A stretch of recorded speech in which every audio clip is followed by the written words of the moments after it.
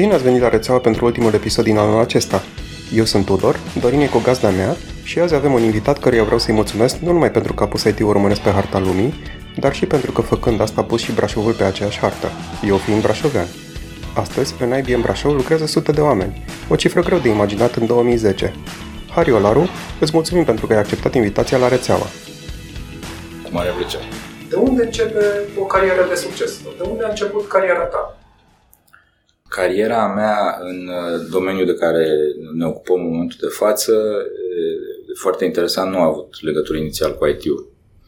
În 1995 am văzut pe o pagină întreagă din România Liberă se căutau managerii lumii de mâine. Din anul 2000 vrei să fii managerul de talent, vrei să ai cunoștințe în domeniul managementului industriilor, vrei să fii consultant de management. Join Us a fost pagina care m-a surprins. Era o pagină întreagă, mi s-a părut o firmă foarte serioasă. Nu era dat numele firmei și am aplicat. Pe vremea eram director executiv la un joint venture în Ploiești. Eu sunt ploieștean, apropo de brașovean, ploieștean, sibian și așa mai departe. Și am aplicat, toți aplicam, toți colegii, toți prietenii care rupeam un pic de engleză, aplicam la diferite companii din astea mari. Cele mai multe erau retailer, țigări, mi-aduc aminte Asos, și alți producători de țigări care au angajat Philip Morris, care au angajat oameni, Rodmans, care au angajat o grămadă de colegi de-ai mei.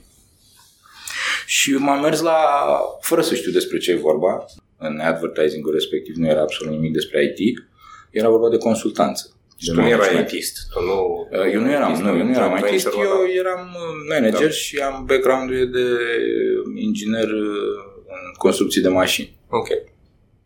Și am mers la test, a fost complicat, 3 zile, s-a ținut la hotel, unde e Radisson acum, și ne-au testat cu interviuri, teste de inteligență, teste de limbă, traducere dintr-una într-alta. În sfârșit de 3 zile, foarte complicat a fost. Au fost aproape 500 de candidați și au ales 10 oameni. Am aflat cum se numește firma, habar n-aveam SAP, într-un târziu, și ne-au trimis după aia cu trenul la Academie a SAP de la Berlin. Și așa am intrat în lumea asta. Mi-a schimbat viața, evident.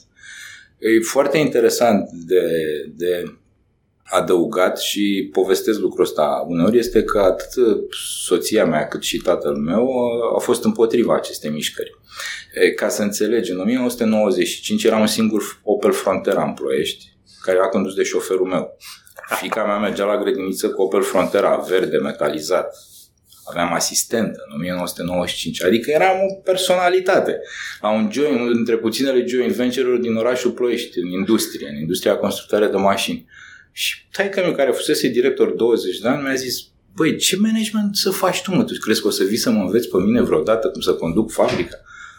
Vezi-mă de treabă, rămâi aici unde ești, că ești foarte bine.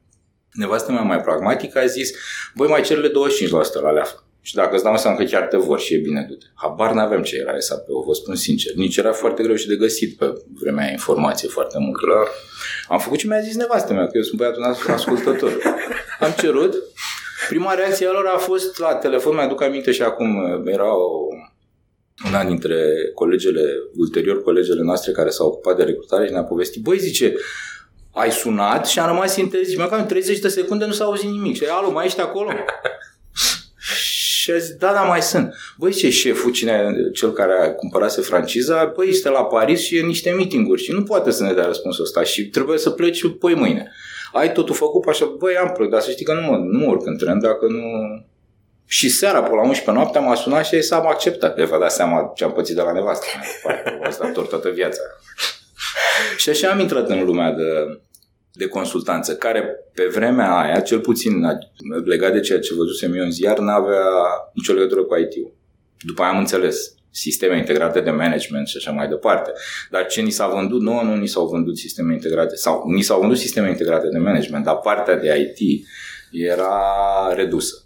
Și după aia nici nu am fost consultant să zic, eu personal nu am fost un consultant tehnic, am fost întotdeauna consultant de business, am fost consultant Sales and Distribution, Materials Management, după aia Project Manager de SAP, Program Manager și așa mai departe. Asta este istoric, pe scurt sau pe lung, dacă vrei. Deci te consideri un consultant. Știi foarte bine că toată viața am spus că vreau un centru de consultanți, nu vreau un centru de telefonie sau de un centru care face doar development și așa mai departe, da. Vreau să te întreb să ne spui un pic ce înseamnă un consultant, ce face un consultant în viața de zi cu zi. Noi practic suntem acum într-o firmă de IT, dar clar, tu ca și consultant și poate pornind de la acel moment, ce înseamnă consultant de fapt? Consultant, pe vremea când am început eu consultanța, era simplu. Sau hai să zic, era mai simplu decât este acum. Consultanța însemna să fii cu un pas înaintea clientului. Clienții erau foarte slab pregătiți. Se discuta de obicei cu directorii de IT, care în afară de Microsoft nu știau absolut nimic. Sisteme integrate, real-time, rapoarte în real-time și așa mai departe. Deci aveau câteva cunoștințe, poate niște baze de date știau. Și deci trebuia să fii cu un pas înaintea lor și cu directorii financiari care, dacă le spuneai că orice tranzacție, când le intră marfa în magazie, se vedea automat în financiar, erau cei mai fericiți. Spuneau, gata, vreau asta, sigur că da. Și prezentările noastre erau ce face un sistem integrat. Deci, iar în implementare trebuia să fii, cum spuneam, cu un pas înainte. Ți se prezenta un proces de business și după aia îți luai timpul necesar și veneai și îl prezentai tu, ceea ce sigur că era relativ simplu. Mergeai, îți făceai temele acasă, vedeai ce s-ar potrivi, ce nu s-ar potrivi, configurai un pic și mai dai a doua zi și îl prezentai. Uite, cam așa ar arăta în SAP procesul ăsta de business al tău, fie că era vorba de tranzacții financiare, de procurement, de warehouse management, de vânzări și așa mai departe. Lucrurile s-au schimbat între timp, pentru că cel puțin în ziua de astăzi, ca să fii consultant, trebuie să fii foarte, foarte pregătit. Directorii de IT din ziua de astăzi, mulți din clienții noștri sunt mai deștepți decât noi și eu tot repet chestia asta, dar unii nu înțeleg. Deci trebuie să fii foarte pregătit ca și consultant. Nu ca și IT-ist în general. Ca și IT-ist poți să fii dezvoltator de Java și ești la locul tău, ești un foarte bun dezvoltator și ok. De la un consultant se așteaptă îmbunătățire de business, sfaturi asupra produselor și ești practic aruncat în groapa cu lei când mergi și discuți cu 2-3 directori de la clienți, care sunt foarte buni. Unii dintre ei, de fapt, la companiile mari sunt foști consultanți. Deci știu la fel de bine ca și noi că dorim să vindem o anumită chestie și challenge-ul este enorm. Deci e complicat. Așa că să fii un consultant, ca să-ți dau un răspuns de consultant, să fii un consultant bun, it depends.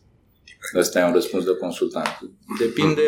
Depinde de ce situație ești. Trebuie să fii extrem de flexibil. Ceea ce descriai înainte era, de fapt, piața românească în anii 90, adică faptul că oamenii de la clienți poate nu erau pregătiți, nici nu știau ei sau vedeau nu neapărat, pentru că în 97 am plecat în Statele Unite. Okay. Am lucrat 8 ani de zile pentru o altă companie și nici în Statele Unite nu erau foarte, foarte dezvoltați, pentru că lipsea informație, lipsea o bună bucată de informație. În momentul de față ai informație asupra oricărui aspect legat de IT. Cineva a avut experiență cu aplicația, cu platforma, cu codul respectiv și îți dă niște informații. Pe vremea aia era poezie. Puteai să vinzi ERP cum se vindea mobilă. De fapt, unul dintre colegii mei de la compania din Statele Unite înainte vânduse mobilă. Eu am mai povestit asta.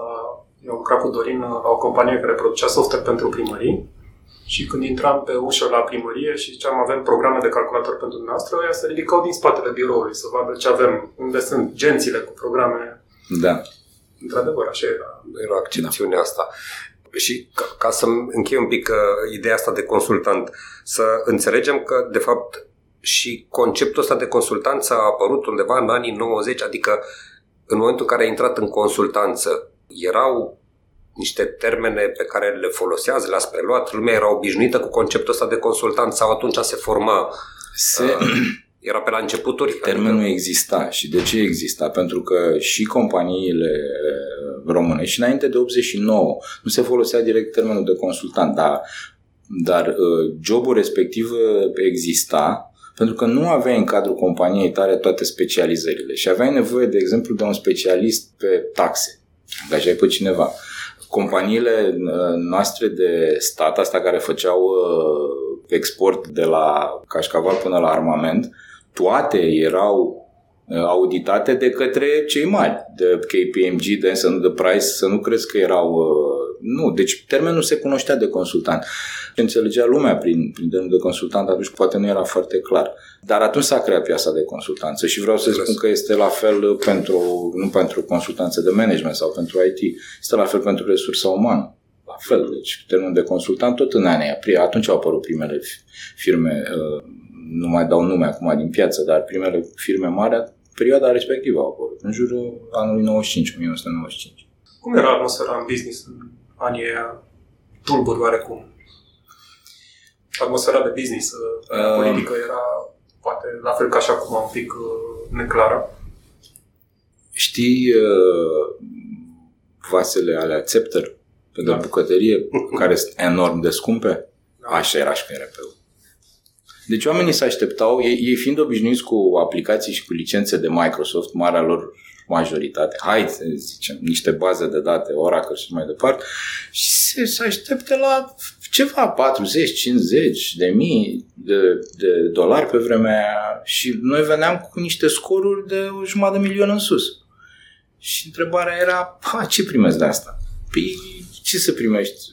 Astea 4, cum spui tu, o geantă cu 4 CD-uri pe care le instalăm pe un server care e al tău și după aia îți implementăm. Păi și ele cât costă? Păi CD-urile costă 200.000 licențele și munca noastră 600.000 sau 400.000.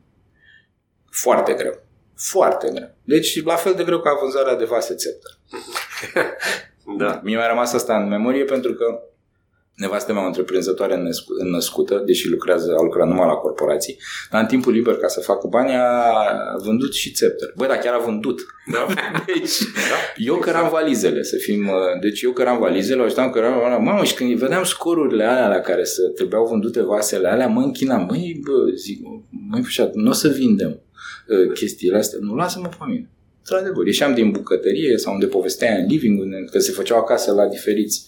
Și a vândut de niște zeci de mii foarte bune. Dar vindea tu prin consultanță. Făcea consultanță, da. Și formai piețe. Deci nu ești un consultant universal. Da.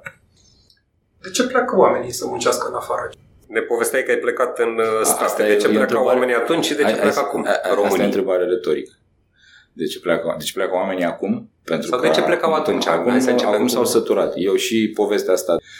E bine în țara noastră și ne place să trăim aici și București e un oraș minunat și așa mai departe. Eu în ultimii 2 ani de zile am încetat să o mai spun colegilor noștri. Eu am fost plecat în afară 8 ani de zile, m-a ajutat enorm pentru că mi s-au ascuțit simțurile și m-au făcut m-au făcut un profesionism mult mai bun. Într-o piață foarte competitivă în Statele Unite și foarte profesionist. Există un termen care se numește follow-up în management. În Statele Unite managerii nu fac follow-up. Nu făceau pe vremea aia și presupun că nu în continuare. Nu se face follow-up. Dacă am făcut o dată și rezultatul nu este bun, a doua oară e bye-bye. Deci ne așteptăm ca lumea să-și facă treaba fără să fie nevoie de... Sigur. Ședințele erau relativ scurte, 45 de minute, maxim o oră. Nu blocai managementul în discuții sterile. Se pleca cu un set de acțiuni, ne vedem peste o săptămână și se discuta despre ce acțiuni s-au realizat și nu. Și nu se pierdea timpul deloc. Și foarte, foarte muncitori, în general, americani. Deci overtime se făcea la greu și nu era plătit. Revenind la întrebarea ta, care cred că este foarte importantă. Oamenii pleacă după o experiență, cred, marea majoritate, și după o viață mai bună. După o viață mai bună și poate mai puțin nervi când se uită la știrile de la televizor. Pe mine asta cel puțin mă deprimă. Am mulți prieteni care s-au stabilit în străinătate, vechi, deci am peste 50 de ani, și cochetează cu gândul să se întoarcă, dar în momentul când văd știrile, li se face rău. Voi mai stăm? Mai stați 2 ani. Da. Da, măcar. Un IT-ist, dacă nu a lucrat pe un proiect mare internațional că este din București, că este din Brașov, din Timișoara, din Sibiu, din Cluj, dacă nu a lucrat pe un proiect mare internațional, nu, după părerea mea, nu are suficient de multă experiență ca să fie un foarte bun profesionist. Deci știți că folosim din creierul nostru o fracțiune, sub 10%, adică nimic, practic. O limbă străină pe care o folosești constant. Apropo, primul meu vis în limba engleză a fost după 6 luni de zile. Și așa se spune, încep să vorbești fluent și să gândești în limba străină abia după 5-6 luni de zile. Și mi-aduc aminte și acum. Așteptam să visez în engleză. Păi și s-a întâmplat. Înțelegi? Spre surprinderea mea s-a întâmplat și am început să visez în engleză. Știi ce? Am devenit, mă simțeam mult mai degajat și mai fluent.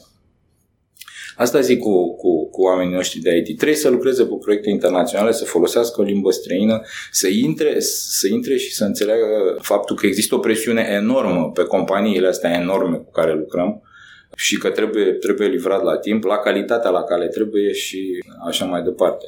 Cred că este o experiență absolut necesară. Faptul că o faci din centrul IBM din România sau că te duci la München e opțiunea ta. Dar trebuie să o faci. Dacă vrei să fii, cum se spune, rounded. Ai simțit bariera culturală în Statele Unite? Povesteai că etica acolo a muncii e un pic diferită și, într-adevăr, povestea fratele meu că diferența dintre noi și americani, ca să zic așa, este că un american care bate în cuie, ăla bate în cuie. E conștient că ăla e rolul lui și o face cu cea mai mare. Și dacă se crapă lemnul de la bătut, schimbă tot, și cuiul și lemnul și tot, și vine cu un alt proces. A fost dificil adaptarea sau? A fost surprinzător să înțeleg, dar foarte repede înțelegi, societatea americană. Societatea americană este într-o revoluție continuă și vă dau doar un exemplu. Noi am locuit în Dallas, Texas, n-am avut niciun proiect în Dallas. Și în fiecare luni, la 4 dimineață venea un taximetrist, mă lua și mă ducea la aeroport. La un moment dat, după vreo câteva, pe 6 luni de zile, se făcea coadă la intrarea în aeroport, unde trebuia să-ți bagi tichetul ăla ca să plătești la ieșire în partea cealaltă. Se făceau cozi. După ce am sesizat eu cozile astea, n-am zis nimic și mă întorc 2 săptămâni mai târziu, de când am sesizat 3 săptămâni mai târziu, deja se lucra la extindere. Păi 2 săptămâni, 3 săptămâni. Deci cineva a sesizat foarte clar, a luat acțiunea să lărgească numărul de intrări, de gate-uri pe care intrau mașinile și au lărgit.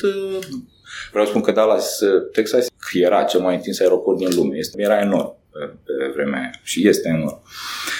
Deci asta vreau să zic, societatea americană este într-o revoluție continuă, lucrurile se mișcă cu viteza lumii, asta te schimbă. Știi? Adică te face și pe tine să trepidezi și să vrei să prinzi pasul cu ei. Nu e întotdeauna foarte ușor. Alt lucru pe care îl observi în societatea americană, în viața de zi cu zi, este că lentoarea în domeniul serviciului public este similară cu aia din România. Deci, absolut, n-au nicio apăsare, salariul vine, este mic, într-adevăr, dar acolo nu există această presiune. Pe la ghișee, nu există corupție. Bineînțeles, încerci să-i dai unuia $10 ca să-ți facă un document mai repede. Documentul vine în 4 săptămâni. Dacă vreți, bine. Dacă nu vreți, vă duceți și vă plângeți la congresmenul din circumscripția noastră și spuneți eluia că durează prea mult documentul. Și se face prin sistemul de petitioning, poți să-i scrii congresmenului, e obligat să-ți răspundă în 30 de zile și zice, da, documentul respectiv, am lucrat cu forurile locale și o să vină în 3 săptămâni. Se poate, sigur că se poate. Pentru orice există un proces. Iar dacă nu există, cineva îl pune rapid pe hârtie și se îmbunătățește. E cu totul și totul special ce se întâmplă acolo. Legat de Europa, lucrurile nu sunt la fel. Europenii sunt diferiți și ca și români trebuie să recunoaștem că n-am avut un marketing foarte bun. Nu ne-am ajutat pe noi să arătăm suficient de bine, să arătăm câți oameni inteligenți trăiesc în țara asta și că se fac lucruri cu totul și cu totul deosebite și am primit niște ștampile pe care nu le meritam. Acum e foarte greu într-o generație 2 să le schimbi pe alea. Știi? Deci trebuie să treacă niște generații. E exact ca Moise în deșert, ca să scape de generația de sclavi evrei, s-a plimbat 40 de ani în deșert. El știa unde trebuia să ajungă de la început, că doar lucra direct cu Dumnezeu. Dar a stat 40 de ani să scape de generația de sclavi și să se ducă să înființeze statul Israel cu oameni drepți și nesclavi, dacă putem să le zicem așa. ai lucrat, țin că odată ai povestit că ai lucrat și în America de Sud? Am fost în America de Sud, dar în America Centrală, nu în America de Sud, în America Centrală am fost în Costa Rica și am avut un proiect în Mexic, care e tot America de Nord.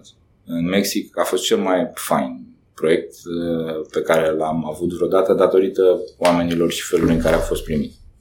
Deci am fost luat ca și fratele mexicanilor din ziua a doua în care am ajuns acolo, că au zis că you're Latin like us, so you're our brother. Într-un proiect care era condus de americani. Deci din proiectul ăsta de toți americani s-a nimerit un român. Și am fost preferatul lor. Bine, și conduceam proiectul, dar nu, a fost minunat în Mexic. O țară absolut superbă, absolut superbă.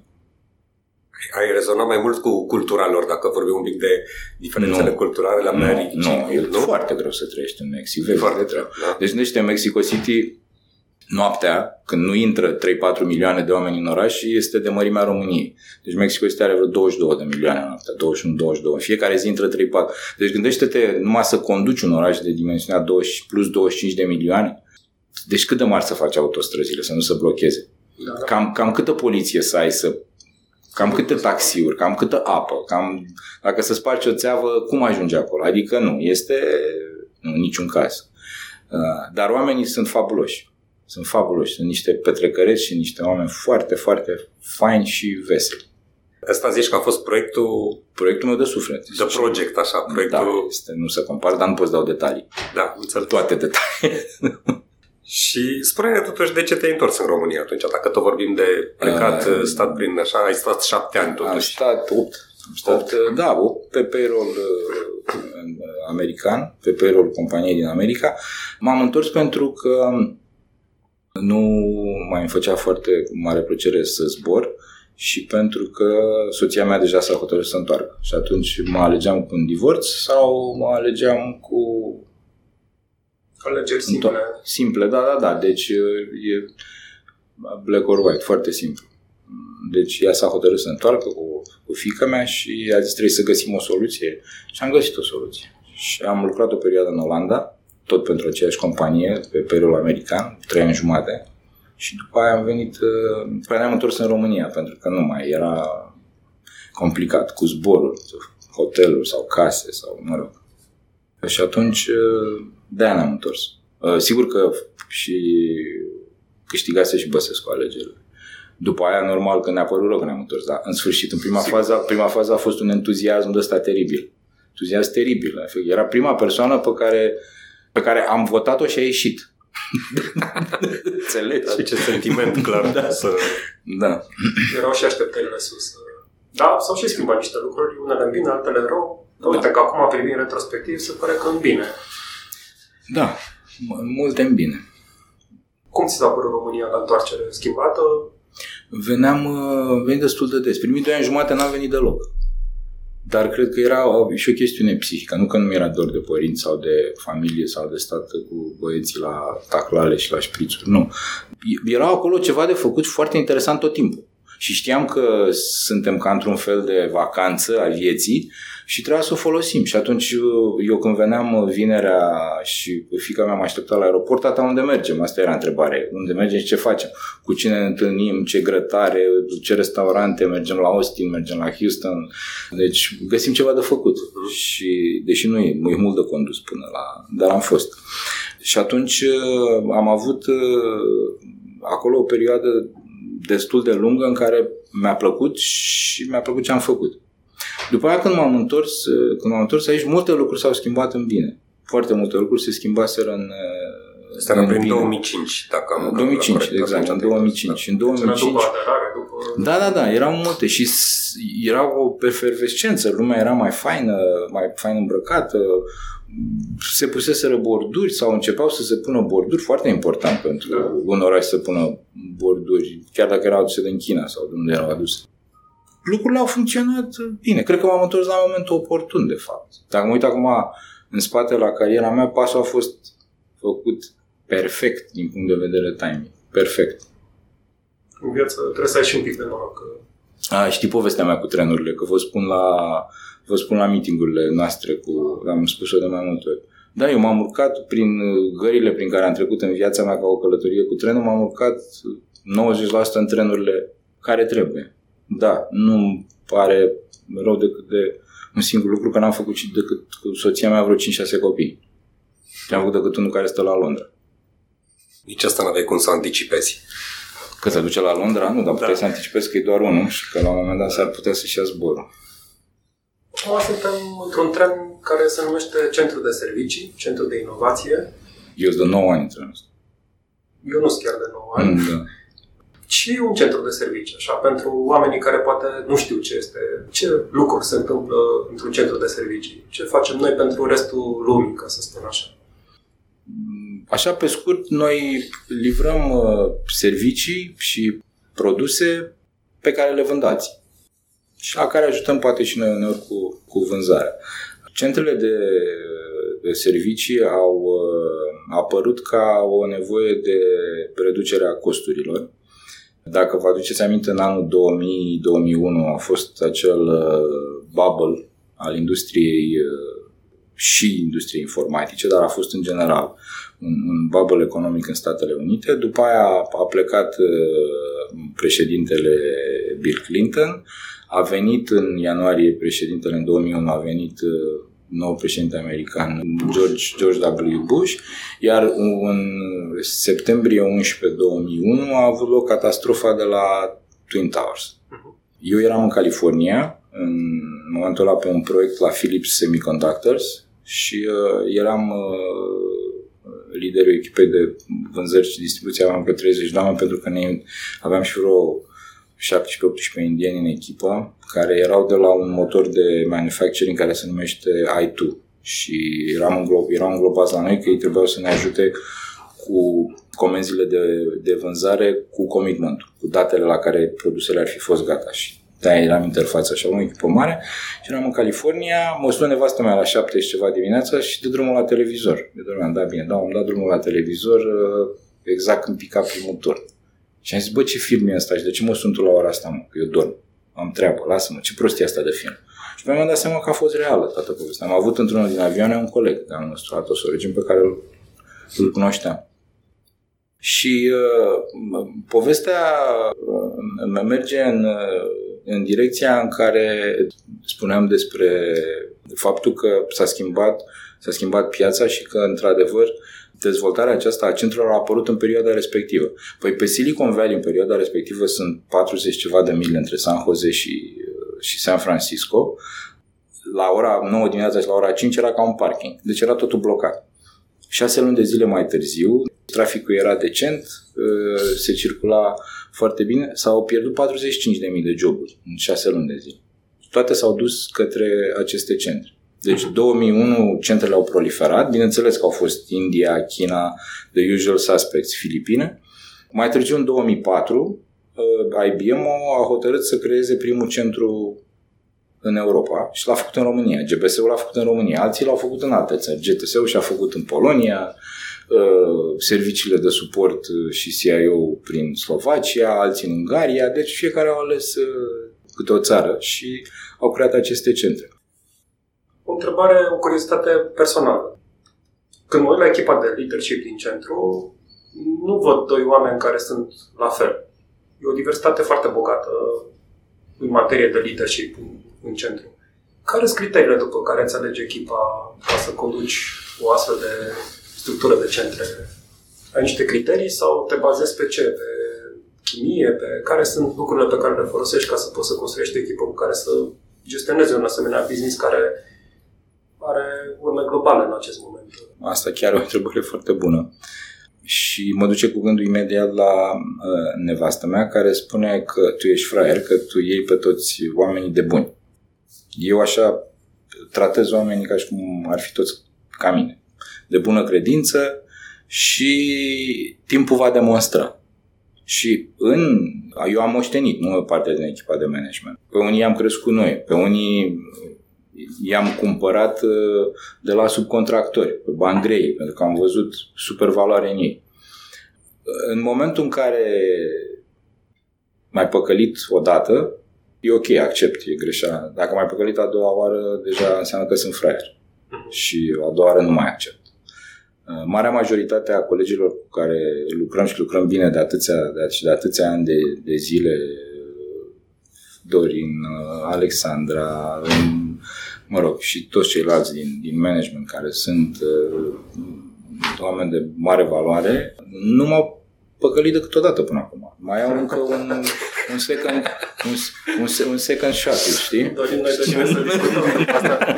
Cine numai aici înseamnă că au fost deja pe două, știi? Da, am avut foarte buni colegi care au clădit aici împreună cu noi această citadelă extraordinară. Au fost și colegi care au hotărât să aleagă altă cale, dar unii dintre ei au plecat urât, din nefericire. Asta e... Deci încrederea, să zicem, că ar fi unul din ingredientele principale.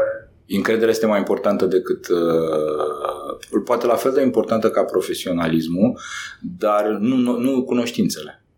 Nu cunoștințele sunt importante, ci încrederea pe care o am în persoana respectivă. Că se uită în ochii mei și îmi spune și cred că o să-și dea tot interesul să execute acțiunea respectivă la parametrii pe care i-am discutat. Ăsta e cel mai important. Da,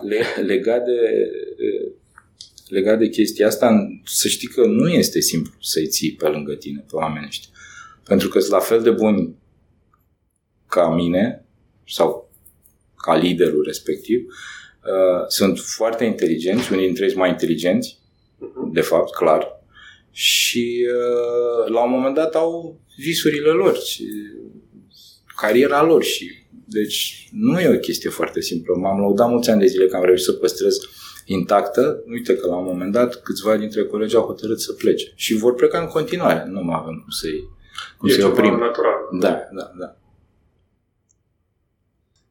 Povestește-ne un pic rețeaua asta de centre. Deci s-a pornit în România și nu s-a oprit aici. Deci în momentul de față vorbeam de contextul de piață în care a început livrarea globală. Am ajuns în România, dar nu s-a oprit aici. Spune un pic despre dezvoltarea asta de centre. Deci, mai să fim serioși și cred că mulți dintre colegii noștri care sunt în centru știu foarte clar ce s-a întâmplat între 2004 și 2008. Chiar jumatea a doua, 2008, centrul nu a funcționat. Deci au fost eșecuri peste eșecuri, echipa de SAP nu avea încărcare, s-au adus doar juniori, s-au împănat cu câțiva seniori, n-a funcționat. Era o tragedie, utilizarea era slabă, dar nu aveau presiunea pe care o avem noi în momentul de față cu utilizare, cu overrun, cu toate poveștile astea care ne ocupăm.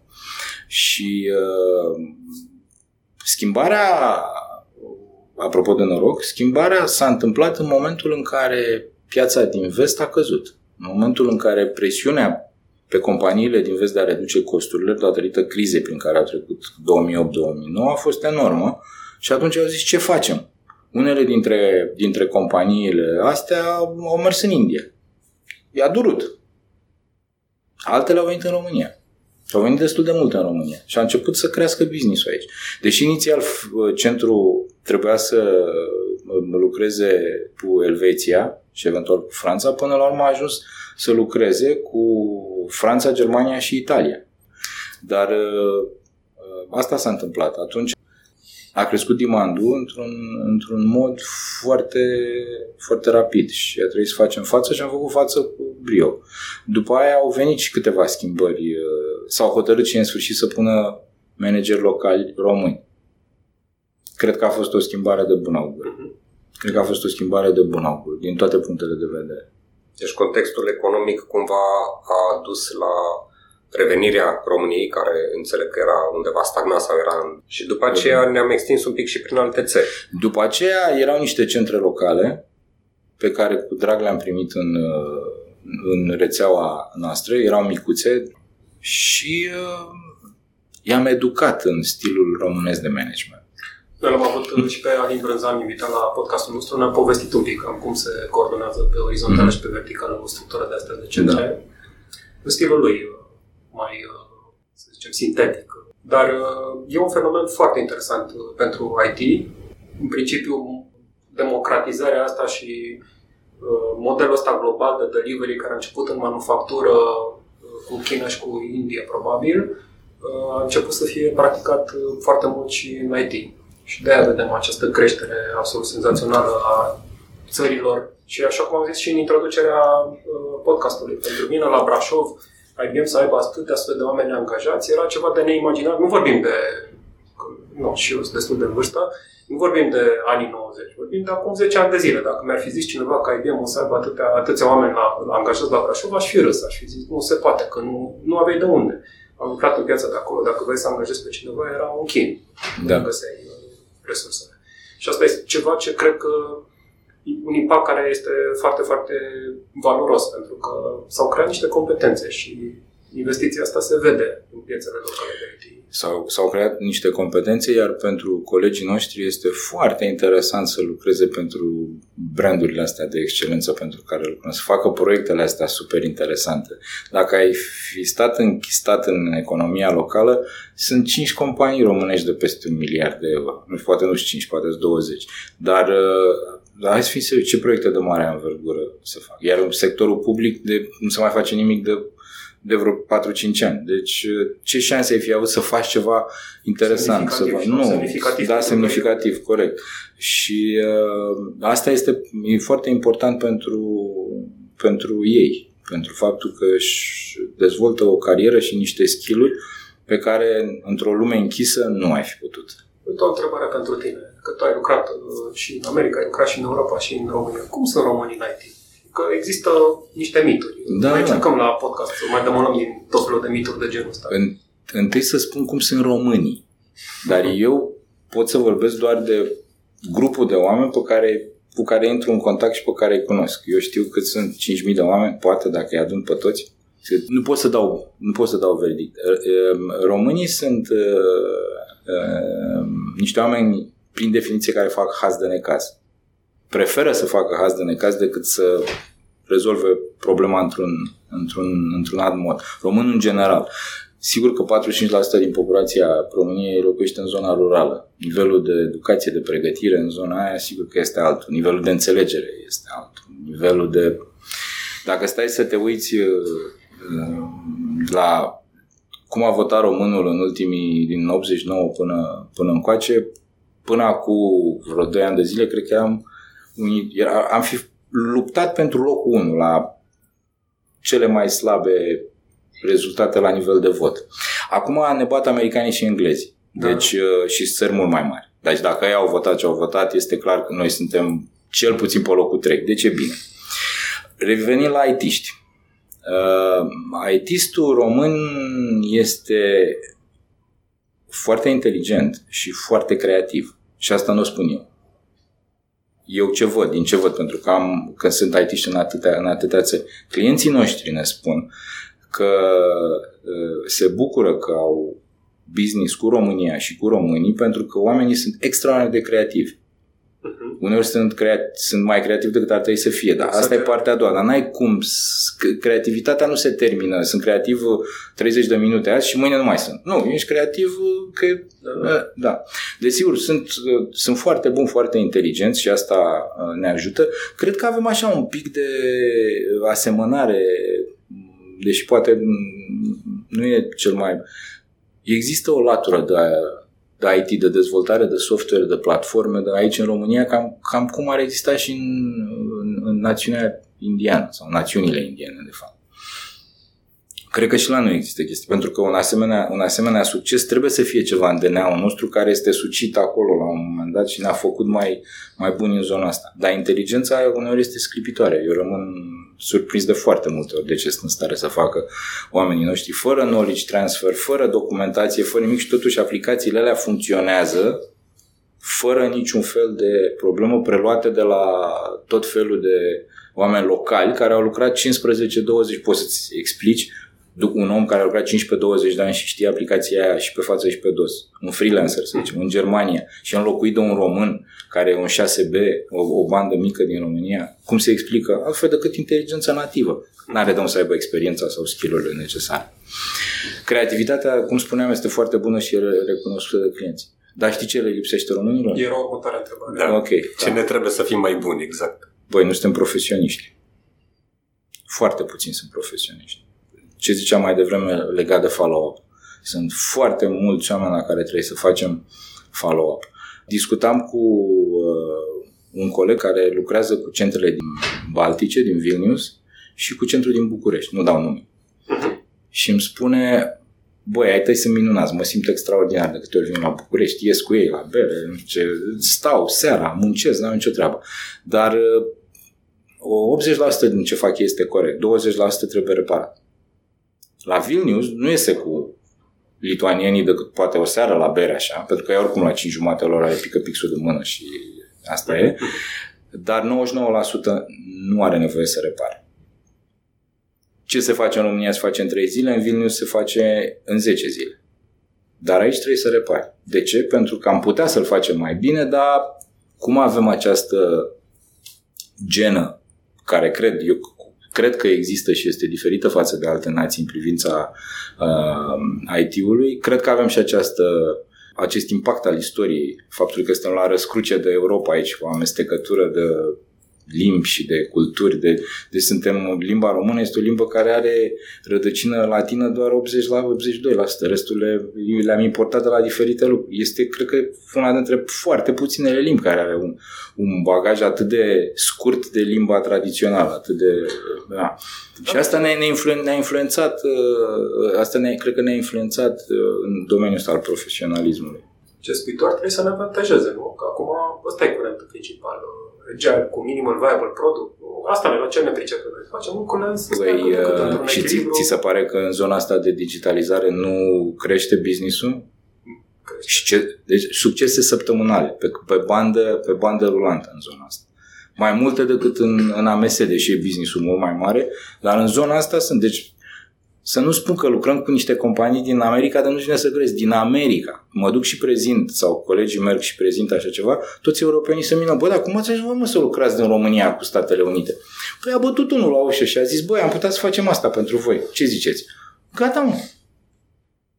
Înțelegi? Deci, clar, este un succes de proporții și va crește în continuare business-ul în domeniul ăsta.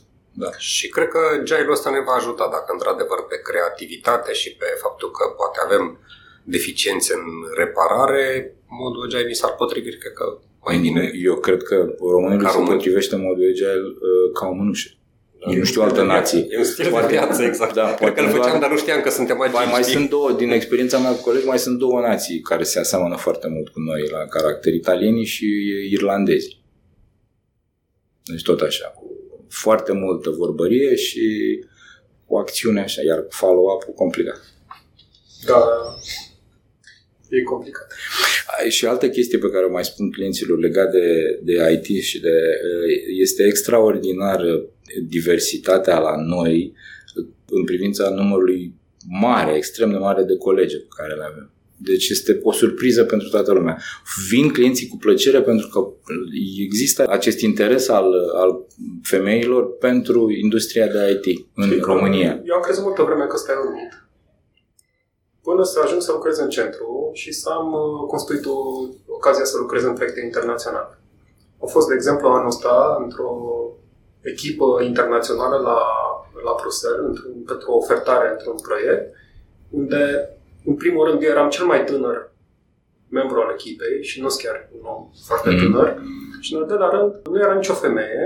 La un moment dat a venit o colegă de la, cred că de la Accenture era, ca să povestească un pic cum funcționează sistemele de vamă și sistemele de, nu neapărat asta de vamă, de securitate, de acces în spațiul Schengen. Și vreau să zic că toți oamenii aceia mai în vârstă, m-am gândit cu mare atenție cum să zic, toți oamenii aceia mai în vârstă, pur și simplu s-au coalizat ca să distrugă pe tipa aia, care voia să le spună cum funcționează. Deci n-a avut pur și simplu șansa să vorbească. Și atunci, într-adevăr, am avut și eu un soi de revelație. Așa. Băi, atunci discutam asta și cu Nicoleta Preda, invitatul nostru de săptămânile trecute. Atunci când la masa deciziei sunt și femei, e mult mai bine, pentru toată lumea. Da. Indiferent, nu vorbim numai de IT aici, vorbim în general. Pentru că femeile aduc echilibru în decizie, da? Adică e normal să fie așa. Și, într-adăvăr, în centru putem spune că diversitatea este foarte, foarte bună. Da, este foarte bună și asta nu face decât să ne ajute. În general, dacă te uiți, femeile române sunt foarte puternice. Dacă te uiți la numărul de medalii olimpice, campionate mondiale, echipe mari, deci avem mult mai multe. De probabil că 70% sunt femei. Bărbații doar 30%. Ne lăudăm atât cu marea echipă de noastră de fotbal, dar echipa feminină de handbal a făcut de 30 de ori mai multe lucruri în ultima perioadă. Sigur, am avut și o echipă de handbal celebră. Noi, de fapt, am câștigat campionatul mondial pe vremuri, dar în ultima perioadă echipa noastră cea mai bună a fost de fete de la handbal, de la fetele la tenis de masă în ultima perioadă. Adică sunt foarte puternice și, într-adevăr, ai o femeie la masă, lucrurile decurg altfel. Plus că teoria spune că sunt mult mai atente la detaliu. Deci asta legat de ce vorbeam mai devreme asupra aplecării, asupra profesionalismului și a testării mai atente și a reducerii de numărului de erori. Un alt lucru legat de diversitate e că avem foarte mulți colegi tineri. Foarte mulți. Asta e minunat, că ne încărcăm cu energie în niște bătrâni. Exact. Și vreau să întreb cum ți se par oamenii ăștia tineri care vin în IT și care își încep cariera. Eu, dacă aș fi avut ocazia să încep cariera într-o companie cum e IBM, s-ar fi părut o chestie super tare. Adică mie mi s-a părut o chestie super tare când am făcut un fel de fuziune cu o companie din Sibiu, la care lucra și Dorin. Și nu eram o ceată de haiduci, că erau niște băieți cu... Nu era în companie nemțească, cu proceduri. Exact. Și atunci, pentru prima oară în viața mea, am auzit de termenul proces. Este un proces pentru niște lucruri, știi? Cum e să-ți începi cariera într-o companie internațională cum e IBM? Sau, mă rog, sunt foarte multe companii internaționale în București, unde tineri au șanse extraordinare. Da. Cum se par oamenii ăștia care vin tineri? Mi-e drag de ei, în primul rând. Deci sunt impresionat într-o țară care în ziua de astăzi clar merge într-o direcție greșită, găsesc suficient de multă energie și sunt suficient de inteligenți încât să nu se uită pe fereastră, ci să se uite în treaba și în bucătăria lor.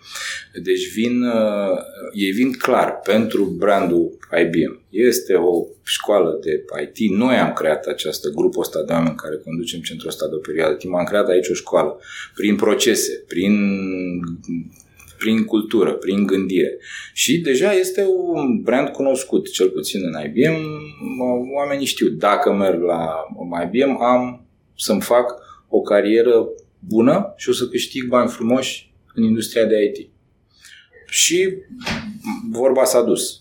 Și ei știu chestia asta. Ce fac ei după aia cu bagajul de cunoștințe pe care îl capătă de la noi, încă o dată este treaba lor. Noi ne facem datoria. Iar faptul că noi aducem valuri în fiecare an de sute de colegi care de-abia copii care au terminat universitatea, este extraordinar pentru că e tot timpul veselie aici. Deci chiar dacă avem probleme mari de tot, ei râd, se simt bine, învață, ies la bere, merg la petreceri, fac toate lucrurile astea care ne țin și pe noi, cei care suntem mai ofiliți, care ne țin în viață și ne simțim uneori foarte cool. Și mulți dintre ei vin și spun. Deci unul dintre marile noastre vedete, nu dau nume, un băiat mi-a spus: eu am venit direct în facultate aici, acum 5 ani de zile. Am învățat la facultate câteva chestii așa și am venit la IBM. Și ce învățasem eu la facultate mi s-a părut chiar pe anumite zone decât ceea ce fac la IBM, mi s-a părut extraordinar de cool. Iar acum sunt un foarte mare șef pe un foarte mare cont. Ce companie din lumea asta mi-ar fi dat mie oportunitatea asta? Eu care sunt un copil și n-am fost un geniu. Înțelegi? Și asta este realitatea. Unii rămân. Alții preferă să îmbrace alte haine sau se duc după o oportunitate mai bună de bani. Dar școala pe care a creat-o IBM aici se duce în direcția școlilor celor câteva școli care au creat IT-ul românesc. Trebuie să recunoaștem asta. Gen Siveco, dacă vrei. Reputația asta în piață a ajuns și toată lumea știe și, într-adevăr, are dreptate. Deci, deja afli din piață de școala IBM, așa cum acum mulți ani se știa de școala Siveco. Dacă ai fost la Siveco, erai bun. Dacă tot discutăm de subiectul ăsta, oameni tineri, ce trebuie să știe oamenii ăștia tineri ca să ajungă să lucreze la o companie ca IBM? Adică dacă ar fi să dai un sfat acum unui om de clasa 8-a, 9-a, 10-a, poate, pe ce trebuie să se axeze ca să aibă o șansă asta de a lucra într-un domeniu care fundamentul, de prezent și de viitor. Baza este foarte simplă. Nu trebuie să aibă niște cunoștințe de bază în domeniul IT-ului, dar la un nivel submediocru, la un nivel de începător. Restul punem noi acolo. Dar trebuie să aibă două chestiuni. Să își dorească foarte mult lucrul ăsta și să vină cu plăcere la birou și să vrea să învețe. Și al doilea rând, legat de profesionalism. Să nu trebuiască să vină cineva să strângă după el gunoiul, să repare erorile, să stea și să verifice lucrurile pe care le face, să fie sigur că livrează un lucru care este flawless, un lucru care 99% va funcționa. Dacă îi pun un plugul ăla va merge. Da, și probabil că este undeva în secundar să vorbească 2 limbi străine. Mulți dintre ei nu știu, dar dacă vorbești franceză sau germană, câștigi cu 15-20% mai mult în piața din România. Mulți nu știu chestia asta. Și în loc să stea la cursul de limbă franceză, se duc la bere. Da, bun, e bună și berea. Sau vinul. Dar o vreme, exact. Și trebuie să balancezi cu niște cunoștințe. Iar cunoștințele de engleza nici nu se mai pune la socoteală. Cunoștințele de încă o limbă străină pe lângă engleză sunt extraordinar de bune. În lumea asta globalizată, în care trăim noi, cel puțin în centru din IBM, lucrează toată lumea, inclusiv America de Sud, Mexic, Asia și așa mai departe. Deci, mai curând, atitudinea a devenit mai importantă decât bagajul de cunoștințe. Pe bagajul de cunoștințe îl punem noi. Pentru că, și ăsta era unul din topicuri pe care ne gândeam să-l abordăm, pentru că lumea se schimbă foarte repede. Citeam, cred că anul trecut a apărut un raport asupra direcțiilor strategice ale firmelor de IT. În 10 ani de zile, doar între 10 și 15% ce a fost strategic acum 10 ani, mai este valabil. În 5 ani de zile, sub 30%. Deci ce IBM a spus că strategia acum 5-6 ani de zile mai e valabil, dar într-o mai mică măsură. Nu vreau să vă mai spun unele dintre... A devenit comodizarea. Kicksuri. Da, clar. Strategia o faci, adică e fezabilă poate pe un an, 2. Lucrezi la nivel tactic. Trebuie să fii flexibil, agile, pentru că sunt companii mici care sunt de 10 ori mai flexibile decât corporații. Și lucrul ăsta se reflectă și în viața de zi cu zi a oamenilor. Deci schimbarea a devenit, cred că, una dintre cele mai importante, cei mai importanți factori de deranj, ca să spun așa. Da, și nu e doar industria IT-ului în situația asta. Gândește-te telco, la fel. În telco, revoluție la media, la fel. Deci, banking. Dar și IT-ul, chiar discutam. Da? Adică unul din principalii noștri competitori pe cloud sunt 2 companii care nu au propriu-zis treabă cu serviciile Amazon, IT. Google, Alibaba. Alibaba deja ne-a deposedat de locul 5, a trecut pe locul 6. Nu știe cine e Alibaba. Nu sunt firme de IT astea. Amazonul nu e firmă de IT. Păi da, ce? Uber e firmă de mașini? Da. Aș vrea să ne întoarcem la un subiect pe care noi l-am mai discutat în episoadele anterioare. Cumva noi încercăm să discutăm despre diferențe de leadership management. Acum avem ocazia cu tine să punem în poză și un VP. Ce înseamnă să fii vicepreședinte? Care este diferența față de un manager? Povestește-ne un pic ce este și ce face un VP într-o corporație. Da, aș face un comentariu înainte de a încerca să răspund la întrebarea asta. Cunosc câțiva oameni tineri care și-au setat deja în cariera lor unde vor să ajungă. Într-o corporație sau să fie antreprenori și mai. Este minunat. Eu, credeți-mă, nu m-am gândit pentru o secundă că voi ajunge la nivel de VP în IBM. Adică, din câte știm noi, ești primul... Nu, eu am fost primul și sunt unic. Da. Vrem să înțelegem ce înseamnă asta. Sunt cât o să mai fie acolo. Pentru țară este o recunoaștere deosebită. Faptul că eu sunt responsabil de toate centrele din Europa plus Maroc, reprezintă și asta o chestie la fel de importantă când avem atâția oameni cu experiență în centre din China, din Filipine, din India, adică sunt foarte mulți oameni extrem de buni în IBM, să fim serioși. Dar pentru că am crescut atât de bine, atât de organic, am ajuns la nivelul ăsta. Acum, dacă o iau retroactiv să mă gândesc cum s-a întâmplat cât se poate de normal și la perioade de timp care n-au fost exagerat de lungi, dar n-au fost nici peste noapte. Pentru că nu am avut sponsori. De fapt, corporațiile în general lucrează pe un sistem de networking foarte bine pus la punct. Adică îmi aduci valoare pentru business, te ajut să promovezi. Multă lume promovează probabil ajutându-se de niște mentori, Eu n-am avut. Asta e. Ce înseamnă VP pentru România? Înseamnă bine, pentru că este o voce. Pentru oameni înseamnă bine, pentru că oamenii sunt apărați de o voce care e foarte importantă în organizație. Și faptul că e cineva acolo care are un cuvânt greu de spus și este invitat când este o situație delicată și este ascultat, este extrem de important. Cred că ăsta este principalul lucru în avantajul centrului. Asta mi se pare și asta am început să o văd și ai dreptate. Deci când te uiți la masa de decizii sau vrei să faci un proiect, întotdeauna se ajunge la ok, avem nevoie de opinia sau de sponsorship-ul unui VP. Lucrurile se mișcă și faptul că într-adevăr avem acest rol aici în România înseamnă, cred că pentru organizație.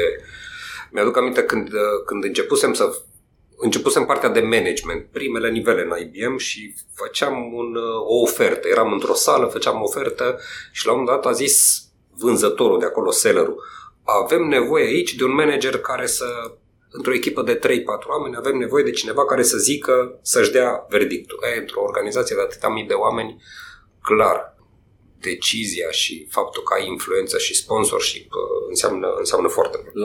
La nivel personal înseamnă recunoașterea valorii, dacă ții minte calitățile împărțite în 4 quadrante pe care trebuie să le aibă un partner. Deci ai partea de delivery, ai partea de vânzări, de sales, ai partea de people management și consultanță. Deci ai patru calități care sunt recunoscute la cel mai înalt nivel. Sunt dimensiunile care toate trebuie să punctezi pe ele, să te ducă în...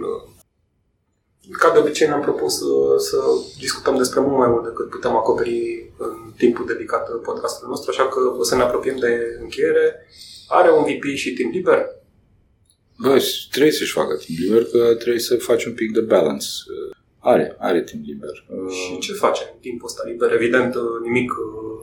Soției mele îi place foarte mult să plimbe, deci trebuie să mă plimb. După aia, mie îmi place să joc cărți și deci joc cărți când prind un pic de timp liber. Mai citesc și mai uit la filme. Cam asta fac. Sunt de fapt un cinefil bolnav, pot să zic. Am văzut foarte, foarte multe filme. Nu am mai avut foarte mult timp în ultima perioadă, dar... O școală de film favorită? Școala de film favorită în tinerețe a fost școala de film italiană, dar să știi că în ultima perioadă sunt mare fan de filme românești. Nu pierd filmele românești care apar pe piață. Unele dintre ele sunt foarte ciudate, dar sunt cu atât mai interesante pentru curajul acestor regizori care pot să facă aceste filme și să mai câștige și premii cu ele. Da. Deci reușești să-ți faci un balans și eu, așa cunoscându-te și văzându-te, mi se pare chiar un model. Poți să ne dai niște sfaturi de, nu știu, așa să fie valabile pentru oamenii care poate nu reușesc să-și facă un balans între viața de muncă, cea de servici? Care ar fi niște lucruri așa la care s-ar putea uita? Asta le spun colegilor cu care lucrez destul de mult, cu care suntem foarte apropiați și ne întâlnim de multe ori. Cel mai important lucru din viață nu este jobul, este familia. Deci dacă este o petrecere în familie, mergi la aia. Dacă este o problemă în familie, dacă este un copil răcit, dacă este cățelul bolnav, ocupă-te în primul rând de familie. Jobul e safe, este ok. Și dacă îl schimbi, nu e o problemă. Dar sunt lucruri pe care dacă nu le faci cu familia, în momentul ăla s-ar putea să rămâi cu o mare problemă pentru restul vieții, că nu ai fost acolo când trebuia să fii, la o bucurie sau la un necaz. Deci, din punctul meu de vedere, nu există nimic în fața familiei, se numește corporație, șef, nu contează. Al doilea este că trebuie să te distrezi. Deci, mergi la club, ieși în oraș, simte-te bine cu colegii, cu prietenii, trebuie să te distrezi. Nu se poate să stai să scrii cod de dimineață până seara sau să rezolvi tichete. Nu. În weekend, fă-ți de cap. Simte-te bine. E foarte important. Eu recunosc. Eu am mers la cluburi, am stat până nu mai pot, acum că sunt lând, dar credeți-mă că pe unde am fost până în lumea asta, nu am scăpat cele mai interesante cluburi și locuri de mers, inclusiv în Mexic. În Mexic, unde în Acapulco erau 2 cluburi absolut remarcabile. Asta îmi place că totuși ai o carieră de succes, ai ajuns unde ai ajuns și în toate poveștile tale n-ai spus niciodată că băi, ca să ajung aici am stat 20 de ore pe zi ca să scriu nu știu ce. Deci îmbinarea asta... Da, dar ce vrei să spun? Da, am plecat pe jos noaptea, nici taxi n-am mai găsit în New Jersey la ora 3 pentru că nu se puteau încărca avizele de expediție în camioanele din Albuquerque, nu puteau fi printate. Și am stat acolo și până am rezolvat tichetul respectiv. La 3 dimineața au sunat VP-ul, care a stat și el cu mine acolo, VP-ul de la Philips Lighting și băi, Harry, zice, gata, hai că merge printatul, bravo. Am implementat un patch pe care l-am găsit pe site-ul ăsta, l-am implementat și la 3 dimineața am stat acolo, m-am spus jos. Da, ce să spui asta? Păi astea vin cu job-ul, să-mi plătiți pentru trebuie asta. Să găsești și... Da, trebuie să găsiți, nu, neapărat trebuie să faci un balans. De-aia, aici cu mine pe etaj, între colegele astea ale noastre, mai ales tinerele, când le văd că stau până pe la 7:30, mi se face rău. Și merg la ele să spun, băi, acasă, vă rog, în momentul ăsta, acasă, mai ales vinerea. Joia și vinerea, joia era outing, și în America și în Anglia e în continuare outing, iar vinerea, cum? Deci trebuie să-ți faci de cap, să te duci, să te îmbraci frumos, să te aranjezi și să mergi la un restaurant, la un club, să te întâlnești cu prietenii, să faci ceva, nu să dormi acasă. Pentru tine. Pentru tine, da. Ariodar, mulțumim foarte mult pentru participare. Și eu vă mulțumesc. Da, mi-a făcut plăcere. Vom continua să spunem poveștile oamenilor din IT-ul românesc și în viitor. Rețeaua e un podcast pe care îl puteți asculta pe Podbean, iTunes, SoundCloud și YouTube. Gazde sunt Dorin Boabe și Tudor Stoica, producător și editor este Anca Angel. Ne găsiți și pe Facebook la facebook.com/rețeaua.podcast, unde puteți să ne lăsați feedback și să interacționați cu noi. Deschis, non-stop.